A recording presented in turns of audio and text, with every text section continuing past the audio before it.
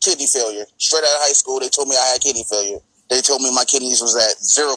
So that means there was no function. The doctors told me, man, look, you can't, there's nothing you could do to bring it back.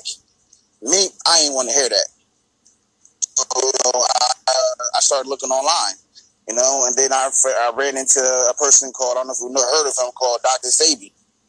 And then Dr. Sebi, he was a person who says, in order to heal your body, you must, use herbs and fruit, things that grow from the ground, So, I started studying him and learning about, his teachings. And then also, I like to smoke weed back in the day. And, I was watching a documentary on weed. It was like, well, if you want the best weed, then you got to grow it for yourself. So then I took that. I was like, you know what? If I want the best food for myself, I could just grow it for myself too. So then I was like, bam, I'm going to take best of, instead of growing weed, I'm going to just grow food, something to help heal my body and then help heal others also. So, that's what really kind of started me on my journey. It was just the journey of, wanting to heal myself and help others heal and, not want them to go through what I had to go through, just wanting to make sure people knew the option that, you can eat healthy and you could do it for yourself if, you live in an area, where it's a food desert or something. That's why I just want to teach people, each one teach one. That's what Dr. Sebi said, he took his lessons and he taught people and he helped people. So that's what I want to do too. I want to teach people to grow. I want to teach them, how to be sustainable, so. So that's what motivates you and drive you to, post the way that you post about growing food because of that experience that you went through. Exactly. I don't want no one to have to go through that. And if you are going through that, I want you to know that there's, people who's out there that, we doing stuff to try to make it better, so yeah, definitely. Okay. So for people, who, let's say they going through the same situation as you, right? Or they went through the same situation that you went through, right? And they say, yo, I want to grow food, but I don't have a house, right? They live in an apartment. Are they able to grow food in their apartment? Bro, well, let me show you something. I'm going to show you something right now. Okay. Okay, I can't.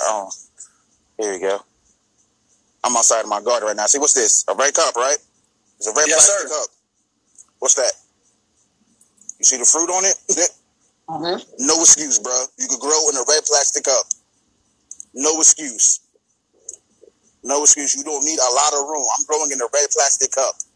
Producing fruit right there. You feel me? Fresh right there. Fruits right there hanging on the thing. Red plastic cup. Okay? No excuse. You could grow anywhere. Anywhere. You feel me? People say I don't have enough room. It's an excuse.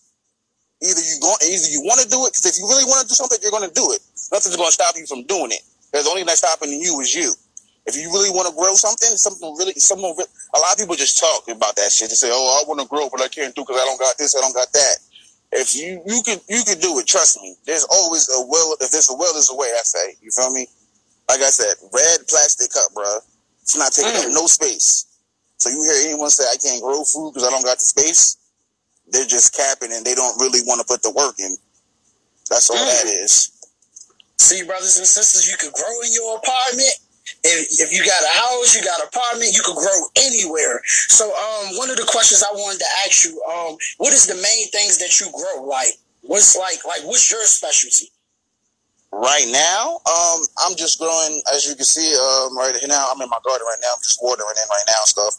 But I'm growing peppers, lots of peppers out here. These are Hungarian. These are Scenario. I got some cayennes, some devil's brain. Right now, I'm just growing peppers right now because as you can see, this pepper right here, lots and lots of fruits. Peppers produce lots and lots of fruits, and they're going to keep coming until it's cold. So right now, I take peppers and I turn them into hot sauces. I turn them into infusions. I turn them into like hot oils, hot honey. I even got I make pain cream with hot sauces. Pain cream with the peppers. Hold on for a second. Hold on for a second, brother. You can turn peppers into honey and sauce? It's an infusion. I take regular oil, regular oil, then I infuse you heat